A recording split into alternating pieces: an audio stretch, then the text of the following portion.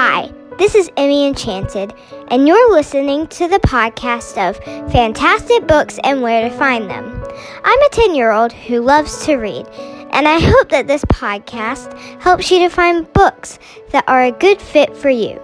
If you ever want to request a review of a certain book, you can contact me on my website, www.fantasticbooksandwheretofindthem.org. Thanks for tuning in.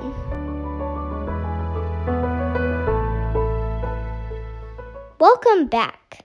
This morning, I had a really tough series of basketball games, and it was the last series of games of the season. Do you like to play any sports? I love to play sports. Let's get started. Today I'll be reviewing The Princess in Black by Shannon and Dean Hale. Here we go.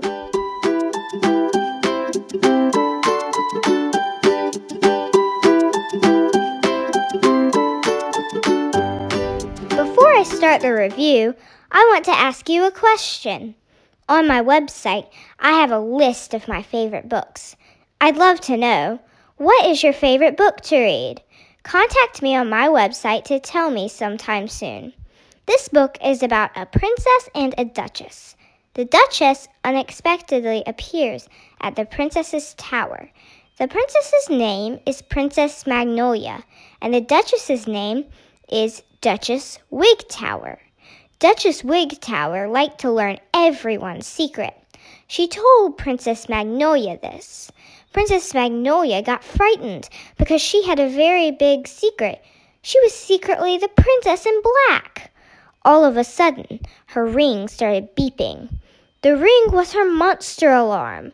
She didn't want Duchess Wigtower to know, so she said, "Maybe it's just a bird." Even though the beep didn't sound anything like a bird. "Maybe it's sick," she said, and she ran off to stop the monster.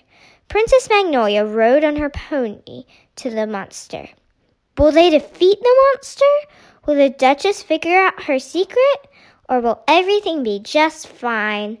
As I always say, read the book to find out.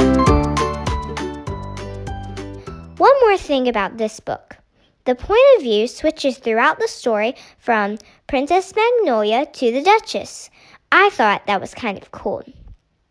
I recommend this book because it is very short, and I don't like to be anxious for too long. I know that you don't either. I also liked it because it was about a princess and a superhero. In fact, even better, since the princess was the superhero, and I like books about both of those things. Here's a few helpful things I like to say about the books I read. Here's one. Run and get Mom. It's how I describe the scariness factor. There were no scary parts in this book. Thank goodness. Here's another helpful thing. Yucky, lovey stuff. It's how I describe the romance factor. There was definitely no kissing in this book. You're safe. Here's my wand rating. I give this book 4 wands. I really like this book, but it lost a wand because it was just a little short for my liking.